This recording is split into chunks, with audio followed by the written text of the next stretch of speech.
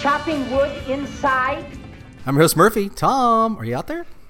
You know what, buddy? I found something completely interesting today, actually, that builds on something that we talked, I think, briefly in the last podcast. Mm-hmm. And it can't be a coincidence. Do tell, friend. Well, when I was watching part 8, I would, it's kind of broken up, obviously, into sections, obviously, before, we start off with Mr. C, and then when it goes into the actual, Trinity test, and then we go to 1956. But I figured out, because I've got a weird, kind of statistician head, stats, numbers, and stuff, that I figured out that the section from the first title card in part 8, which was 1945, to the next title card, which was 1956, was exactly 24 minutes and 19 seconds long. And watching part 18 for probably the 88th time, I just somehow intuitively was thinking, well, maybe there's some kind of tie-in, not necessarily with part 8, but with the length of the section when Cooper meets Carrie Page. And lo and behold, the moment he arrives outside her house, through the credits, the end credits, is actually 24 minutes and 19 seconds. So both of those sections are the exact same running time. So, okay, cool, right? Coincidence, probably. I don't think there's any kind of sync issues or anything like that. I just think it's, Lynch is into numerology. Maybe there's something with that. But today, I was like, okay, maybe there's something else. Lo and behold, my friend, part 3, the very first frame of part 3, when we see Cooper careening through space to the moment that he appears out of the wall socket. Yeah, tell me more. Rancho Rosa, 24 minutes and 19 seconds. 3 sections, 3 of the most iconic, my 3 favorite sections in the entire series have the exact same running time. So if you do the numerology, do they all add up to the number of completion or something? Have you done something? No, but here's what's interesting, right? So 2419, 24 minutes and 19 seconds, that if you add those numbers up, it's 16. And then you add 1 and 6, which is 7, which is Lynch's lucky number. And then also, if you add, so if you have the first digit, which is 2, you keep that by itself, and then you do the second set of numbers to 2, which is 4 and 1, adds up to 5, and then the third number, which is a 9, if you divide that by 3, 2, 5, 3. Well, you kind of lost me there on the last part, but I'll take your word for it. It is a number of completion once we get down to it. I don't think this means anything, but I mean, come on, it's come on, it's got to mean something, right? Sure, right? Well, I don't think sync people were trying to sync part 17 and 18. I think in reverse. Running 17 and 18, running 17 and then running 18 in reverse, I think. They lapped it over each other, right? They overlapped it. Yeah. And I think there was some kind of cool similarities. I watched it. I didn't really find, there was a couple of moments. And then Sabrina aren't all 3 of those scenes, they're going into some sort of alternate reality, perhaps?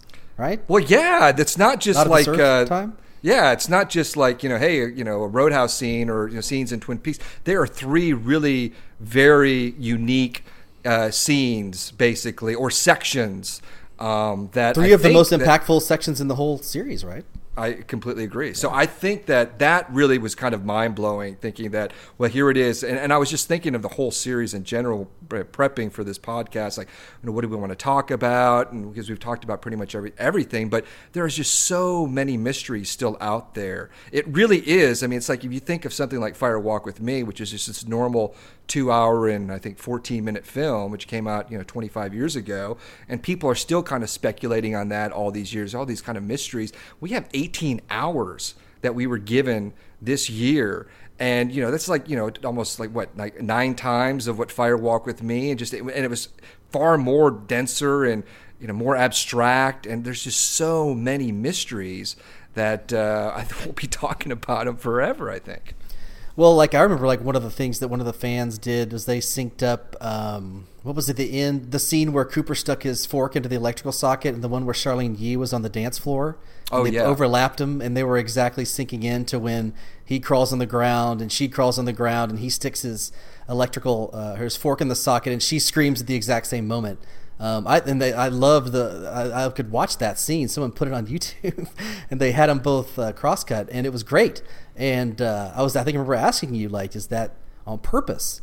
Is the 17 or 18 overlap on purpose? Is this 3 major impactful scenes from 3:18 and 3:8 and 18 that are all the exact same? Like, what if we played them all together, like in a triple, split screen? What I'm saying? Like, what would that mean? Put all 3 of them. Someone should do that. Well, yeah, I tried to watch the 8 and 18, and there were some interesting moments in there. I think like right when Cooper shows up outside Carrie Page's house and he sees the electrical pole with the number 6. Like the very first, if you sync it up properly with his 24 minutes and 19 seconds, the moment that he sees that electrical pole 6, the countdown from the atomic bomb, atomic test, says 6 at that same time. So that was one of the interesting sync issues. And there's a couple other things as well, which it's been a couple weeks since I watched this or whatever, wrote some notes down. But I know Lynch spent a lot of time in post, and he was very careful. Every frame, I mean, he is the master of this production. Every frame, every sound, special effect, I mean, he had his hands over everything. And he's big into numerology, like we mentioned. And I think there was a reason why he wanted it to be 18 parts. I think there was a reason why that maybe certain things like we're discussing, you mentioned the Charlene Yee and Cooper Fork scene, that do sync up, and it kind of plays into kind of the whole mystery mythology of the show. With whether we're living inside a dream, if there are multiple realities. Well, do you think he actually is in the editing booth and going like telling Dwayne Dunham like it's got to be 24:19, like like just listen to me, don't ask questions, you'll figure it out. Is that happening, or is this happening in some sort of mystical way where he doesn't know it? He's being that the synchronicity is that defined in these works. He doesn't know it, maybe, or does he know it? The first two, the part 8 and 18, the 24:19. I mean, I just kind of chalk that up. Well, maybe that's kind of just a weird kind of coincidence. But then now with the third section in part 3, makes me think like, well, maybe that there was a definitive reason why he chose that running time, those 3 sections. I just think it just adds. It's just more mystery. Not only to David Lynch, the filmmaker, but to the narrative Twin Peaks. We've been trying to crack this nut since part 1. And we're all over the place, along with, I think everyone else. And I think there's some very good theories out there. And we've certainly put some stuff out there as well. But like I said before, we're just scratching the surface. Well, what if though, like you look at like that part of part 3, the first 24 minutes you're saying of part 3, and then you're looking at the Arizona part in part 8, the last 24, or the Mexico part. What is that? The start and stop of that? Like what happens in the story? Like right after Cooper sits up, or Evil Cooper sits up, and then we boom. Is that where does it start and end? Yeah, it starts right when the title card appears. It says July, was it 5th, after the 9 Inch Nails? Right after the 9 Inch Nails and when Mr. C. Are you even acknowledging that that's a part of the series? No, I'm not. You had to bring it up, didn't you? So that's not included. Okay, so no, it's not. It's from title card to title card. So then, what happens like in that part, like until the end? Well, that's the whole I mean, all the way to the end, explosion. All the way. Okay. Does it end all the way through the woodsman and the experiment, going into the fireman's mansion, the Laura orb, getting sent off to the screen, and then fading out. And then as soon as the next title card, we see the next title card, which is New Mexico, 1956. That's ding. That's where it stops. 24 minutes and 19 seconds. So basically, that whole self-contained section. So it's not like it bleeds over into like, a different part. That's what's so interesting about all three of these. They're really like these little mini sections, these little like pocket symphonies, as Brian Wilson called his masterpiece Smile, which is one of my favorite albums out there. But it's self-contained, so that's another... Well, that's what I'm seeing. Like, could we like cut it together, those three parts, and watch them? What would it mean? I will tell you 3 things. In 3 and in 18, he's going into another universe, and he's visiting a woman in trouble, right? Right. Naito, right. No, and then Carrie Page. They're kind of right. they're similar parallels to those journeys, yeah. And we're also going into or seeing another world, basically, after the atomic explosion, or basically maybe a rift in time, which allowed the experiment to spew Bob and all these other eggs into our into Earth, and then the convenience store, and then ultimately the fireman's mansion. So we were taken to another world basically in that section as well. It looks like we're 100% certain that we're not sure. Well, one thing that could tie it all together is Judy, right? If and this is what we're going to talk, this is going to be the bulk of our conversation tonight, is... I was trying to get us that. You're so good, my friend. The NATO as Judy, part 3 aspect, if you're going to go along those lines, and then obviously we see the experiment Judy in part 8, and then the whole thing about part 18, I think, is just this kind of subtext or this just Judy presence. It's everywhere in part 18. I mean, we've got the diner.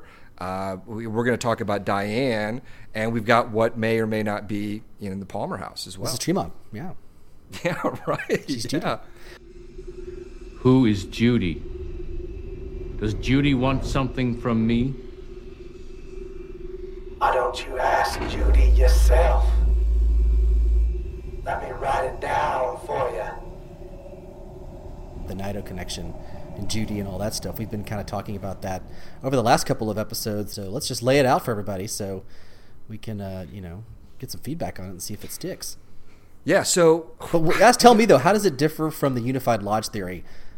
Let's... Well, it doesn't. No, it's just kind of an addendum to the unified lodge theory. It's not like... I really strongly believe this, especially watching the episodes again and again, is that what we're positing about Cooper and his journey from pretty much part 2 through 17 still sticks. It's just adding some meat to the unified lodge theory. But for me, it was really going back to my first time of watching part 3 and seeing NATO and that whole great... I mean, that really was such an incredible section. But seeing it for the first time, right before she pulled that lever, where the camera holds on her face, and for the first time, she has really kind of a different expression. Before she was, very, she was uncertain of Cooper and his presence, and then she seemed kind of relieved, and then she was like, very cautious when, the pounding started at the door, and she wanted to prevent him. She was scared, there was fear, and then there was kind of like, resignation or determination to get out there. But then right before she pulled the lever, and the camera lingers on her, and I recall this from the first time I saw it, is that she just had this expression on her face. It's almost like, fooled you, or going to fool like a smile, like almost like Sarah Palmer's, like when she pulls her face off, like a little faint, strange smile, like, right? Does she show her teeth? No, she doesn't show her teeth, but you can just see it. You just feel it as well, and it's so different from what she has been kind of emoting or communicating, or not communicating, somehow to us at that point. And if she knows that something's going to change, I mean, she might not know that she's going to get flung off, but I think that she does. I think that's a small tell, a little visual clue, and there's so many of them in the 18 Hours. So that always stuck with me, and that's why I always vacillated with her characters. Like, I didn't know if she was very trying to be helpful to Cooper, or if she was trying to trick him. And and then when the whole Diane thing, the Diane reveal in part 17, I just never really kind of accepted that as like kind of the reality until part 17, again, when I was watching it on closer inspection recently, where, you know, you have the whole big Cooper face kind of superimposed over that whole scene. I think the first time that image appears is when he notices NATO, I believe. I could be wrong about that. I think so, I think too. that's the case.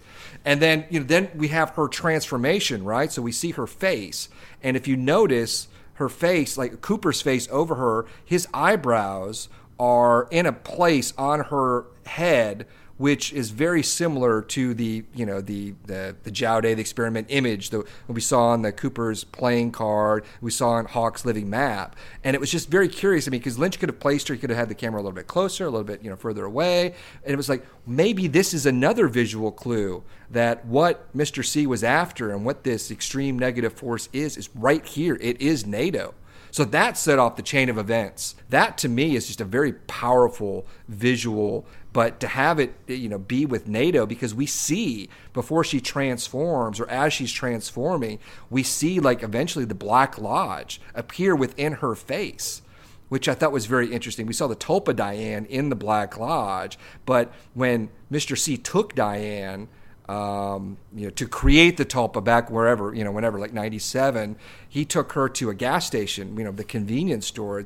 And we know that he didn't want to go to the Black Lodge. He had been resisting going back to the Black Lodge for this whole time. So if Diane really is NATO, how did she wind up in the Black Lodge? I just think that really is what we're seeing here is NATO as Judy, or Judy as NATO, and realizing that this little plot angle mystery has been foiled by Cooper and Freddy and the firemen and or Briggs. And what she's doing is that she is thinking on the fly, and she's changing into a familiar, a Diane to Cooper, to continue to go into the next the next track, the next mystery, to ultimately get to her end game, which will lead to part 18. Yeah, and what a better trap to set than to have this damsel in distress, Naito, who needs his help, and so he's assuming that he's there to help her, but really he's falling into Judy's trap by falling once again down the proverbial rabbit hole, trying to be the White Knight, and Judy knew that, because Naito is either Diane or it's Judy. It's one of those two. Yeah. So I agree that it does feel like it's Diane. So I mean, that it is Judy because. Also for me, it was I couldn't figure out why Lynch chose to have NATO in part 14 appear nude near the portal, right at near Jack Rabbit's palace, which is presumably the White Lodge, but we get no mention of the White Lodge in this series, but we think that is that particular location. So why have her be nude? And you kind of, I remember you said, well, she burned up, her clothes burned up through entry into our atmosphere, possibly, right? Yeah. Entry. Could happen. But what if, her whole thing is that whole thing about Cooper, his journey, out of the lodge and to, her domain, that purple room, and ultimately to, Vegas and beyond, was all part of a plan to get rid of Cooper. And of course it ultimately didn't work. But with NATO herself, her plan is to unite with Mr. C/Bob. And so she shows up right there at that portal. And I'm thinking okay, what we got from the final dossier and Mark Frost's book, and he had mentioned that kind of or insinuated basically that what Judy Jowday wanted was to unite with Bob, these two extreme negative forces, and to unite, and which would bring about the end of the world. So this very well could be some kind of anti-Garden of Eden. She was, in this location surrounded by this mossy grass, and she was nude. Mr. C was going to get there. He was just a day late.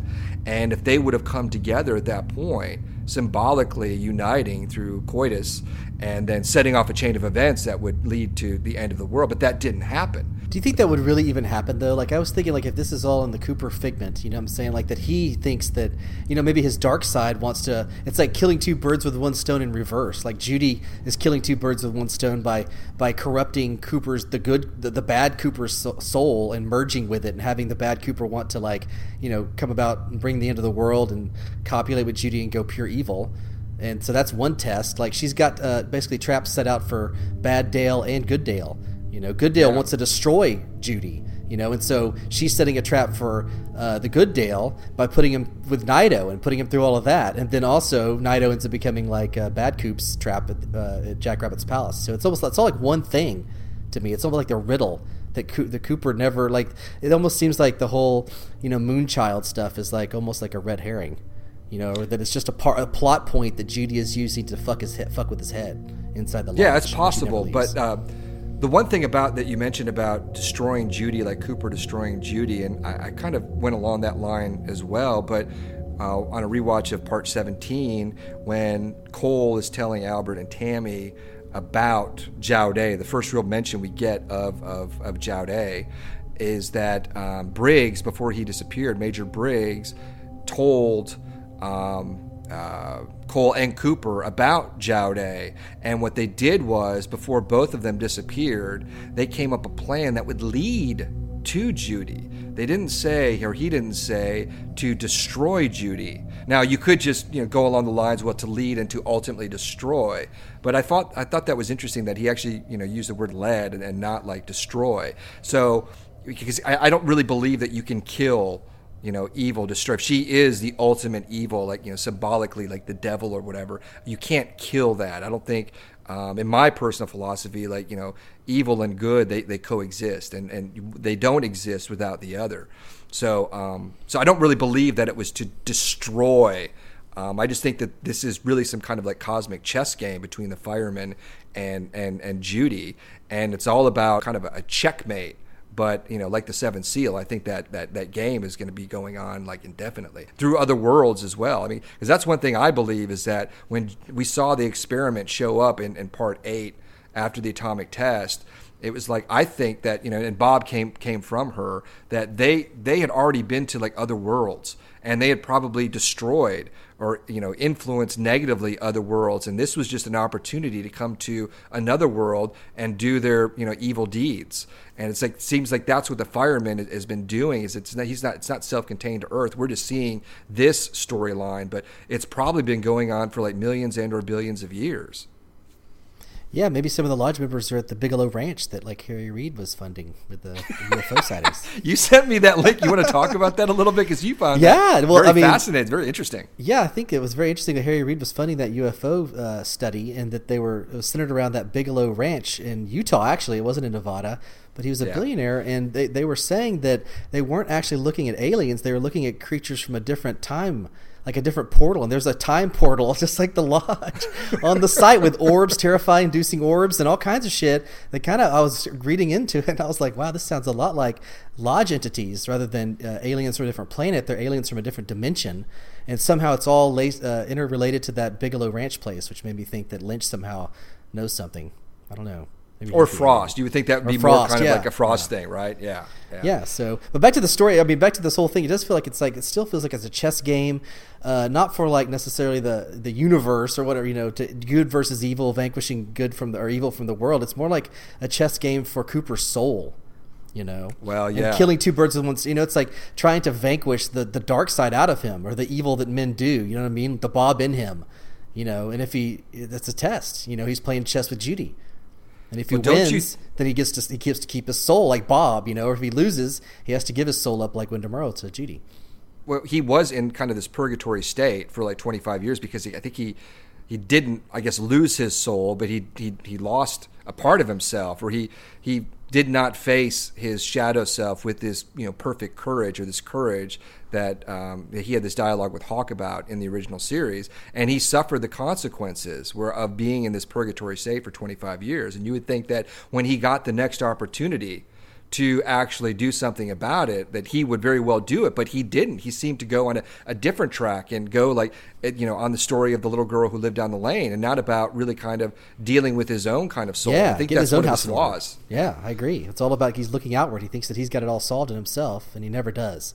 And his whole ridiculous plan of being able to, kill two birds with one stone, walk up to the threshold on the Palmer doorstep, and have no fucking plan to even get through the door, and just think it's going to fall magically to happen. He just thinks it's just going to happen because he's there. He thinks he's got the courage, and he's got the righteousness. Like the mission is pure, and so somehow he's going to succeed. But he just doesn't have the planning, man. That's the problem. Do you think it's possible to hold two birds with one stone? Because I think a lot of people have speculated that it's Bob and Judy. And I'm not saying that I believe this, but there might be something to it. If the two birds are actually Leland and Sarah, and yeah, the reason or solving why just, Laura's killer and then vanquishing or find Judy, like Judy. Yeah. Yeah. Because of going back in time and saving Laura and preventing her death and that whole narrative, how it would play out with what was in her house, her parents. If that was really the two birds, with the one stone, there's possibility with that. Yeah. The whole thing, because Bob really, there's not really a Bob presence in part 18. I mean, other than we're seeing kind of a residual Mr. C effect in Cooper at various points in part 18, but there is no kind of reference to Bob or anything like that. I mean, I don't believe Bob has been completely destroyed, because I just don't think. Hopefully, I don't think so at all. Glove. Yeah, I don't think so at all. But I think there's some residue there. But I think really part 18 was more about Judy and obviously Carrie Page. But another thing I want to ask you, getting back to NATO and her position there, that location. If she was there, I mean, we don't know how long she had been there, but if she was, I would think a very, very important, as Andy said, and there was a reason why the fireman gave Andy those clues, but all really happened for NATO was she was put in a cell, and then she was let out, and then she changed into Diane once once Bob was defeated. But if being at that location, so close to the portal, like right there, if she was that important, why didn't the firemen just suck her up to prevent her from being killed by these people or destroyed? I think there was a reason why that she was left out there. I mean, do you think that there's a reason why the firemen didn't pull her in at that point? Well, that's what I mean. I think everyone thought the firemen had everything handled with Freddie and Bob and the whole deal, but I think he missed something. Like he forgot Judy had this this other little plan B going on. That it was basically she outsmarted the firemen, I think, with that, Judy, by putting Naito down there, and that he didn't expect that. Yeah, I think that's a very, very salient point. And I think that is something that very well may be true, is that the fireman was somehow duped. And I think it ties back into the first real proper scene that we had in the show in part 1, where he's talking to Cooper, is that it is in her house now. And, I always kind of took it that Cooper, it was kind of this message, that it meant a lot. It had a great weight to it because he seemed very stern and concerned. But if you look at it on a different tack, if that scene took place after the events of part 17 or in between 17 and 18, and if he realized his whole plan with Freddie and Briggs and trapping Mr. C, he got some of it right, but overall Judy duped him, and she's still out there, and this great evil still exists within the Palmer home, and concern not only for his house, so to speak, but communicating that to Cooper and going to rectify, and it kind of lessens the Cooper as the flawed, detective, because I think he's a flawed human, but I don't necessarily think he's a flawed or a tremendously flawed detective, at least at that point. So I think you're right. I think that the firemen, Judy, somehow duped the firemen with the presence of NATO. I agree. So what does that mean? Evil wins? And also, is Diane real, or was she just a figment? Because you remember that Tarkovsky movie Solaris? Oh yeah. I remember he was they were circling around that planet, and he kept seeing visions of his wife, right? Who was dead, right? Who was Wasn't dead, she dead? Yeah. Right? And so that's what I was thinking. Is Diane just like that, a vision? She's not even alive. Maybe Mr. C fucking killed her. And that she's not even there. That she's just this memory That like, you know, if there were a season 4, would you imagine Diane would come in and it would be like, Diane, hey, you're back, and like we're going to be continuing adventures? Because it just seemed like she was, you know, not ever real. Like all we were seeing was like mirrors and reflections of her through his mind, and maybe through like Judy's twisted evil as well. Yeah, I completely agree. I think that she took on the guise of Diane because she was a familiar to Cooper, and she represented this kind of light in his life, someone that, you know, he could depend on. And knowing, I think, Judy, just like the fireman, I think is omniscient, could see things that, you know, well in advance. I think the same thing holds true for Judy. She's going to go ahead and hide under Diane to somehow manipulate him. And I think what we got is a great visual clue in part 18 when they pulled up outside the motel and she sees her double outside. I think that is like a visual clue to us that who we're seeing in that car is not the Diane that Cooper thinks. It's not. When he asks her in part 18, is it really you? And they both ask each other that. I think both of them. I don't think it's true for both of them. I think Cooper is, you know, got this Mr. C, his darker self within him at that point that is coming out. You can see his expression. He wants to kind of smile. He seems kind of happy, but there's something just not clicking there. And the same thing holds true with Diane. And then when they just cross over, I don't think that they cross over as Richard and Linda and change identities. I think that they kind of cross over into either a dream or some kind of another, you know, extension of the lodge, the Black Lodge, like what we saw through, you know, in parts, you know, 3 through 18 or 3 through 17.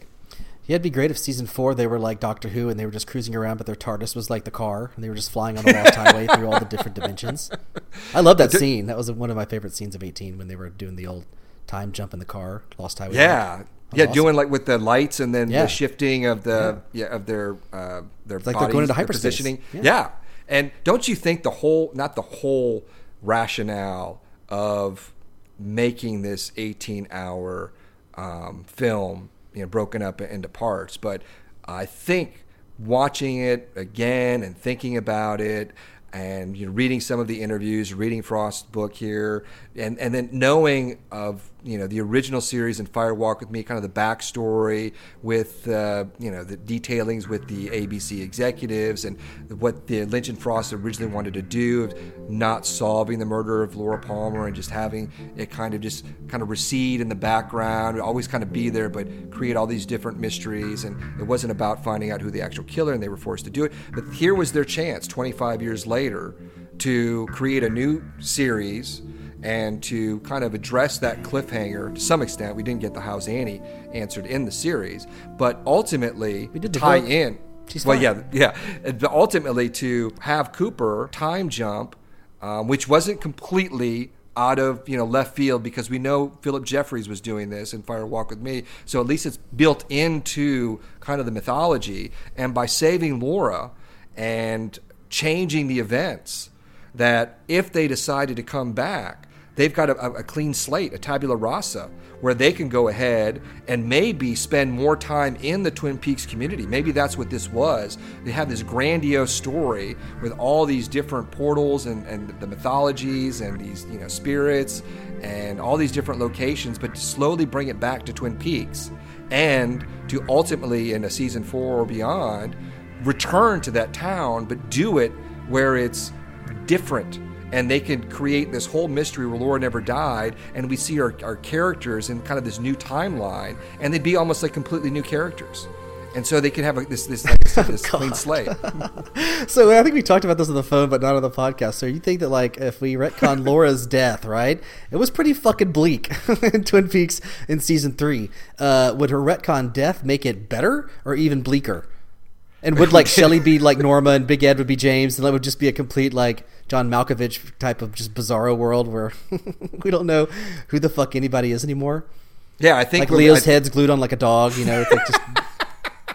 It kind of reminds me of Invasion of the Body Snatchers, the remake there. But I think my answer to that, just when you asked me, was like it would start off kind of dark, and then it would slowly become lighter, because what we got in this 18-hour series, I think, really was kind of a dark Twin Peaks. I mean, most of our characters, from the original show, their fates, their lives were kind of unfulfilled or dark.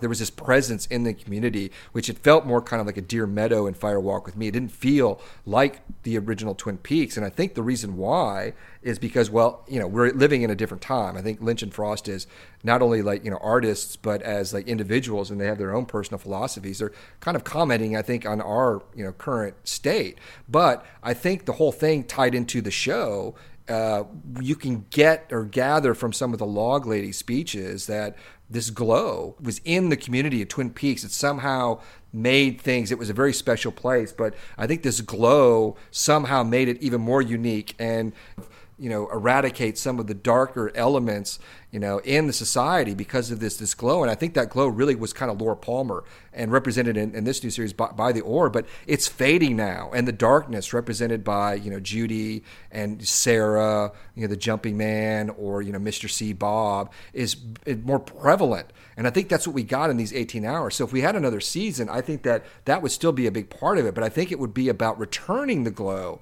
to Twin Peaks, because we didn't get a return of the glow. The glow was fading, and the very last shot of the series, it didn't work. I mean, the lights went out, literally. The glow, everything ended, and we were on black darkness. We were back where we started again with the fucking whisper. We're back in the whisper loop. Yeah, so that's what maybe I like think. season 4 would be like, Laura is the she's almost like could be reincarnated as the Log Lady, and she's coming back to take care of her mother. It would be mother versus daughter. Yeah, like that was Judy versus the Golden Wasn't that Orb what we of kind of Laura? hoped that we would see, like some kind of confrontation? I want to see them take their faces off, both of them. Well, Just I see mean, what yeah, happens. face off, but Yeah, just to face see off. them together in a scene with Sarah being possessed and Laura still not knowing who she is. I just wanted to see those two together. I miss her so much. I miss her so much. I miss her so much.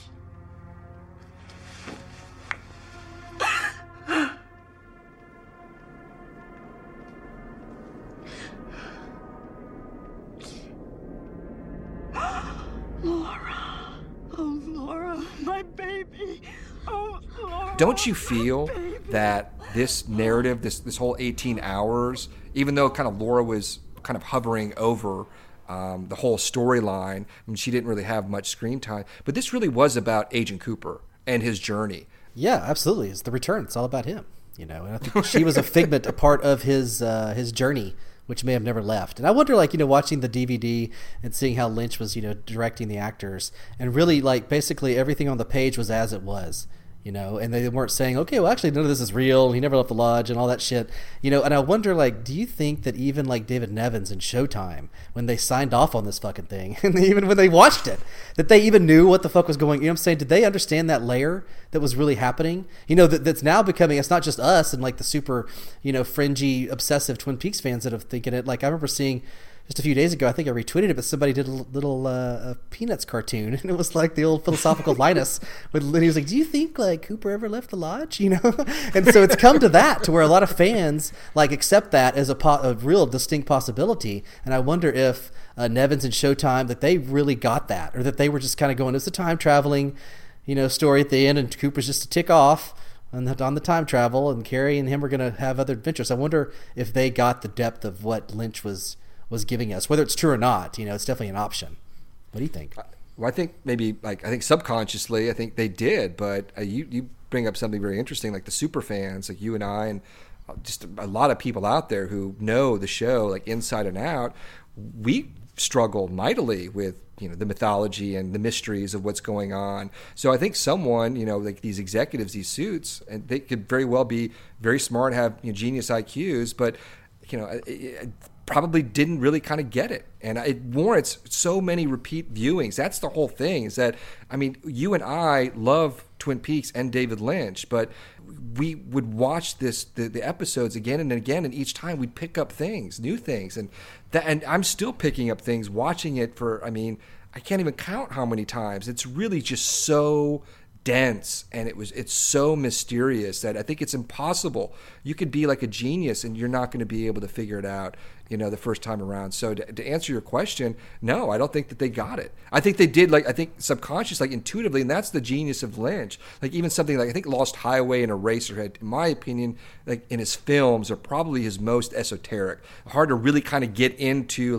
what is going on.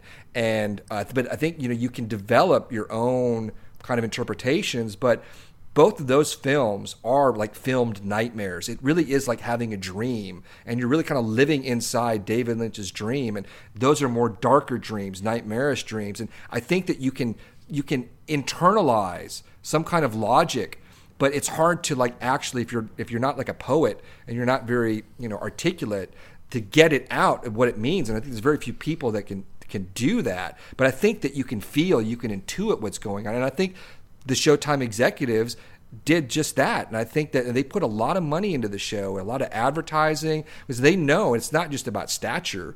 It's they watched it. They know. I think they could foresee what's going on and how it would be evaluated and discussed, and ultimately, I think, put on this pedestal. And look at something like Fire Walk with Me. I was just chatting with someone, or I'm not chatting, but I read this post on Facebook, and someone was just really just kind of poo-pooing this third season and just saying it was just a bunch of shit.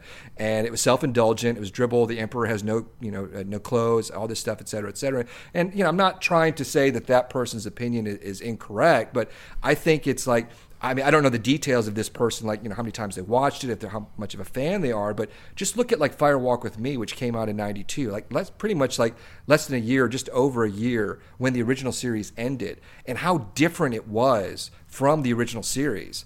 And I think these people had these expectations of what it was going to be, and when it wasn't met, people shit on it, and they shit on it for a long time. But over time, on repeat viewings, and when it could be reappraised, people think it's a masterpiece. I still have some problems with Fire Walk with Me, but that's the whole thing about Lynch and his films. They're so, artistic and dreamy and mysterious that it's almost impossible to really just say on one go around, it's great. And I think the same thing holds true with this, because it's 9 Fire Walk with Me's. So I think over time it's going to be for the people that don't like it, if they return to it, I think they'll really, really, really get into it. Yeah, I think The Return could be one of the few rare seasons ever where even 10 years from now, 20 years from now, people would say, well, what was that about? And you can't really answer it. You know what I'm saying? You cannot answer it definitively. It's an abstract painting. It is what you bring to it. It's like the Luke in the cave and Dagobah system in Empire. It is what you bring with it. What you're seeing, what your eyes bring with you to the party. And that's forever going to be that. I wonder, should we ever actually take the page for what it's worth and just try to evaluate it as as some sort of time travel story, and not think about the Unified Lodge theory and all that stuff? Because I think about one thing is it looked like watching the DVD that everything was so scripted and so planned. It's how could they have room for much big time improvisation, which I thought might have happened. Lynch was complaining that it didn't happen, but I one thing that happened in the story that I think added the biggest mind fuck that may have not even been on the page was the superimposed Cooper head. I think that right there is the big whoa. It just sends you into the ether in terms of trying to analyze what this is really about. And I wonder if that was, that could have just been something as scripted, and they didn't really understand what that meant, and they just kind of forgot about it or glazed over it. But then the series executives see it at the end, and they're like, "Oh, holy shit! I don't know what the hell." There's two images. Yeah, I completely agree with you about that, because it really kind of ties into not only what we were talking about with the Lodge theory, the Unified Lodge theory, but also the whole we are like the dreamer who lives inside the dream. That's the whole thing, is that those two notions, can they coexist? But for me, that image of Cooper is very similar of the two scenes of him in the Red Room when he's talking to the evolution of the arm, where he asks him, basically, the evolution of the arm states, do you remember your doppelganger? And then the second time, is it the story of the little girl who lived down the lane? And you get kind of this very similar close-up of Cooper. And in both instances, you cut away to these kind of other storylines. In the first instance, you cut away to Mr. C, and in the motel room with like Daria, and it's almost like Cooper and Mr. C, even though Cooper's in the lodge, are still somehow psychically linked, that they can somehow still transfer memories or somehow they're still connected. And the same thing happened in part 18 when the evolution of the Armstead is that the story of the little girl lived down the lane. He remembers Laura whispering in his ear. So that whole image of Cooper being superimposed in part 17, what we were talking about is that he actually never left the lodge, like physically left the lodge, but obviously he went on a journey and went to these different locations and saw these different people. I just think that it was a kind of like, manifestation of like in his head being manipulated by the actual lodge. Yes. So there it is. Yeah. See the unified lodge theory, parts 1 and 2. The stars turn, and a time presents itself. Remember when Hawk was in the woods and he sees the curtains, and then we go in. Yeah. We go in. The first image we see inside the lodge at that point, other than the curtains, we see a close-up of the statue. Is it Venus is it Medici? Yeah, I'm not sure. It wasn't the D'Amato, it was the other one. Yeah, Medici maybe. But then we saw the room, like in a long shot, and we saw the furniture. We saw the 2 chairs, the Cooper chair, and the statue, and the globe and the light.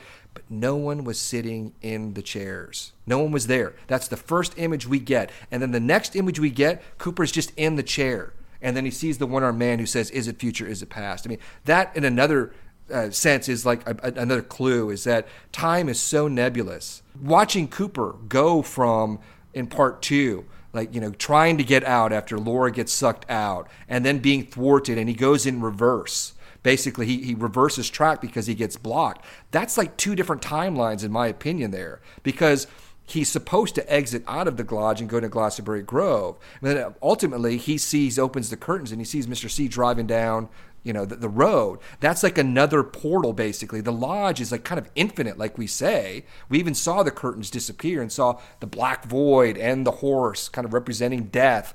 The Black Lodge is infinite. And Cooper, and this is just through Cooper's eyes, his journey. So, maybe it was the Doppel-Demilo and a Doppel Lodge. We've talked about that. Well, there is. I love the idea of a Doppel, like Red Room, Doppel Black Lodge. I mean, why not? There are doppelgangers in there. Why not have the actual physical location be a Doppel as well? Well, in part 2, there was the shaking of the camera in the lodge, where there was I think we actually pinpointed a particular part right before the Doppel arm came out and made him non-existent. Right? There was an interpretation that it actually visually showed us that there might be 2 lodges. Yeah. Yes. If you were to die and you just ended up in the lodge and you were just eternally in the lodge, moving around, would you be happy with that? If I was to die. Yeah.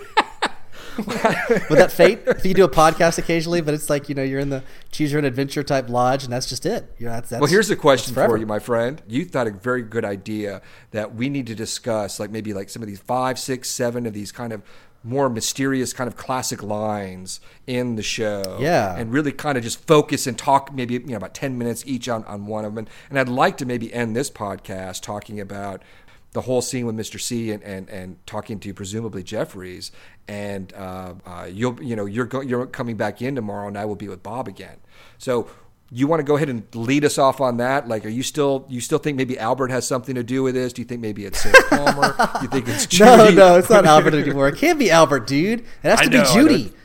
I have no idea. I honestly do not know. That's what I'm saying. That, and like there's several that are just absolutely mysterious. Like when part 4, when he goes, "Oh, Coop, we're gonna try to get you home," and he's like in the interrogation room, he goes, "I never really left home, Gordon." Like, what the fuck does that mean? Like, there's some chilling lines that are just like they're left out there just hanging, and I'm like, I don't know what the hell they mean, but they're terrifying and also really intriguing.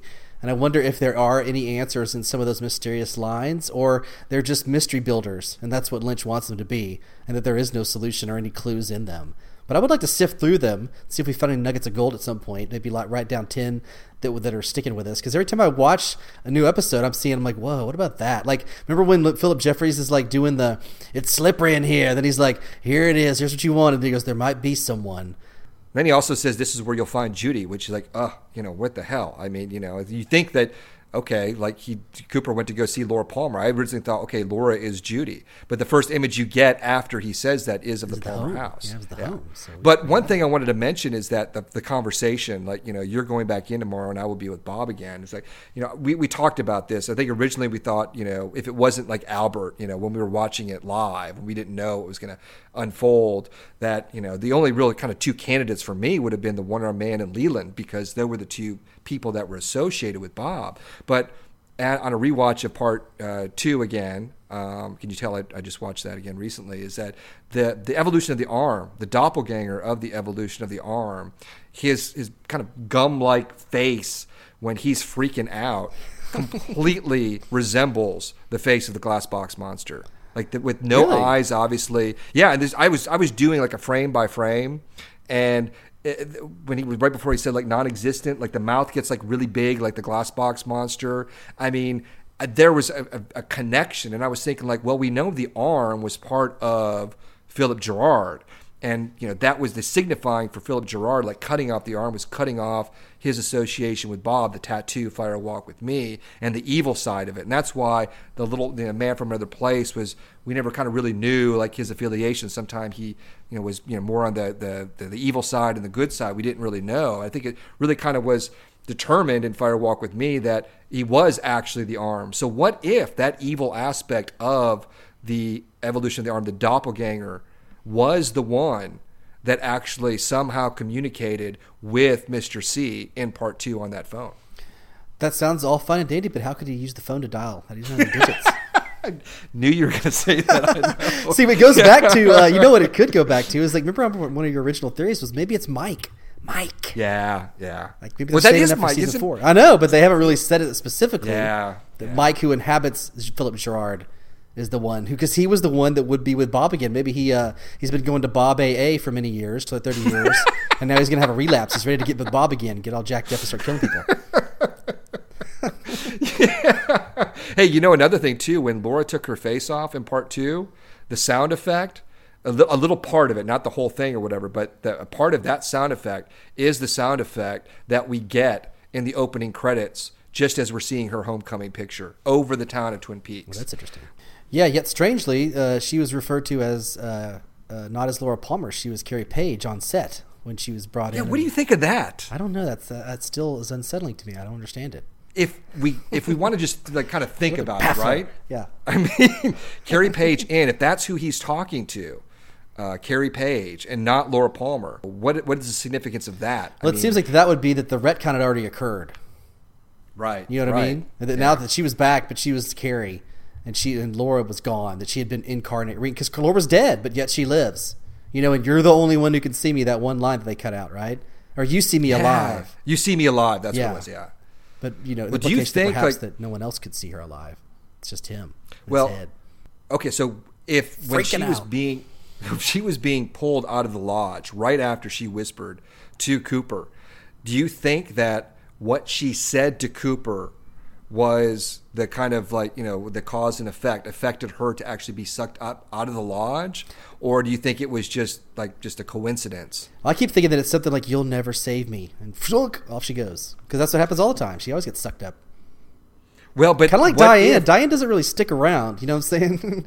You never wake up next to her the next day. She's either full on Tulpa or she's just a figment that's just this ethereal in and out of the transoms of Cooper's mind. And well, so what if Laura? Yeah, what if that what she whispered in his ear somehow planted the seed of him saving her, and with time being nebulous, that as soon as she planted that seed, that happened in a different timeline, which caused her not to die, which meant that her presence in the lodge no longer existed, and that's why she was sucked out. So she gets sucked out, and then she was back to being Carrie. Yeah. Well, I don't know if she's back to being Carrie, but to be Carrie. Yeah. That's possible. That's kind of where I'm leaning towards, because when she got sucked out of the woods in part 17, I don't think that she went directly to Odessa at that particular point. I thought that there was something in the DVD that kind of implied that was Judy sucking her away. Really? Not the fireman. I don't know what that was, but I really got the feeling that was Judy. Do you still think it's Judy or the fireman sucking her off in 17? Sucking her up into the lodge in 17. Well, I kind of lean towards like the fireman because of what he says in part one. Like he knows the sound that's going to be made. He plays it for Cooper, you know. Yeah, and the if this cricket was, thing.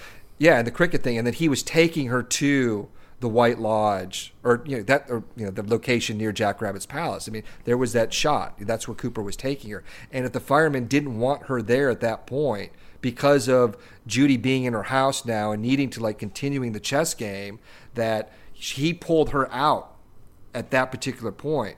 And because he sent her to Earth basically, so he could put her anywhere, to maybe put her there so Cooper could cross into Judy Land to get Laura eventually, to get to the end game, to the Palmer house. Now, what that implies and why he would want that, I don't know. But I think it was more fireman than Judy. Yeah, well, but it's just I think the fireman would have some decency and send her someplace nicer than Odessa. It's like punishment. But don't you think? But that's Laura's kind of destiny. It's like the actual the orb. All that she's the fucking golden orb savior. She's Joan of Arc, and that's what she gets. No, but that's not it. That's the physical manifestation of it. I think the actual the glow, the orb that we saw isn't. See, that's the whole thing. I originally thought okay, that's going to wind up in Leland, and he's going to impregnate Sarah. It's going to or it's going to be an immaculate conception. She's going to wind up in Sarah. Yeah, bugception. But I don't think that's the case now. I think it was more kind of like a presence. He was delivering to our planet this kind of deterrent to this evil. And it wasn't just and that's why it was the homecoming picture that was symbolic. It wasn't. But isn't it coincidental that it nature. happened right when the frog moth came down? It's very coincidental, right? And Sarah happens to be born there now and happens to be the bug girl, according to Frost's book. That's all very coincidental. Yeah. Well, it could just be portals. The portals opened good and bad when the atomic bomb test was dropped, right? So that's the other interpretation. Well, Mother shot her evil goo through the evil portal that she could get through, and then the fireman was able to send Laura down as like a little spark of hope amidst all the vomitous evil that Judy, but from a different place. But it was the same opening, a crack or a rift. The orb could very well be this dream and living inside of a dream. Like he's providing our planet this very wonderful dream, or this highly influential dream. That came from him to also act as a deterrent to the nightmares of Judy and Bob. So I mean, you can read many things into it, but what's the point? We're gonna be look at all the people watching it at MoMA. Are they gonna sit down and watch it on a loop, and they'll probably have some new questions, theories after they expose them? I guess they aren't gonna put it on a loop, right? They're not running it on an 18-hour loop. I don't think. I think you buy tickets for certain days. Yeah, it's in a theater. It's not like in an exhibit that's just gonna run nonstop. But that'll happen one day, I think. But it's coming true. That was good to see, right? That was pretty cool.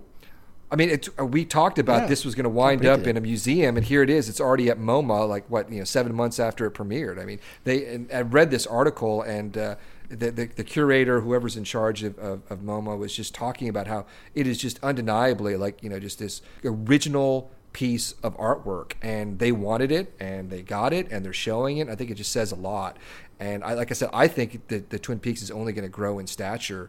And I think even some of the fans who didn't like it or as much, or were aloof or disappointed, if they just give it a chance, knowing what they know, dive into it, because that really is the pure genius of David Lynch. Is that I've said it a million times, is for me it was Blue Velvet, seeing it as a kid, and then watching it's my favorite movie along with Paris, Texas.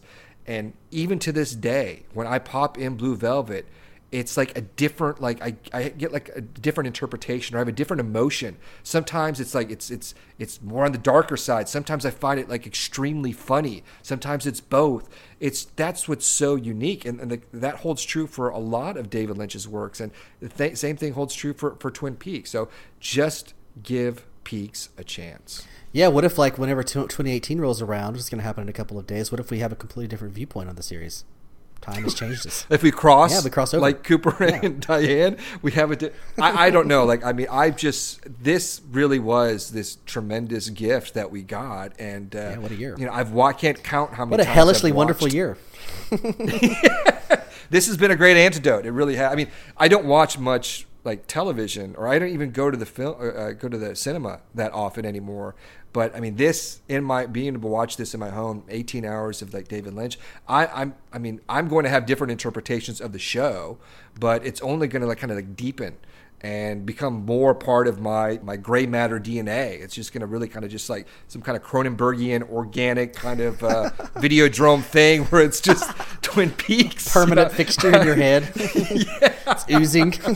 Government Bazia. Mugwump jism, my friend.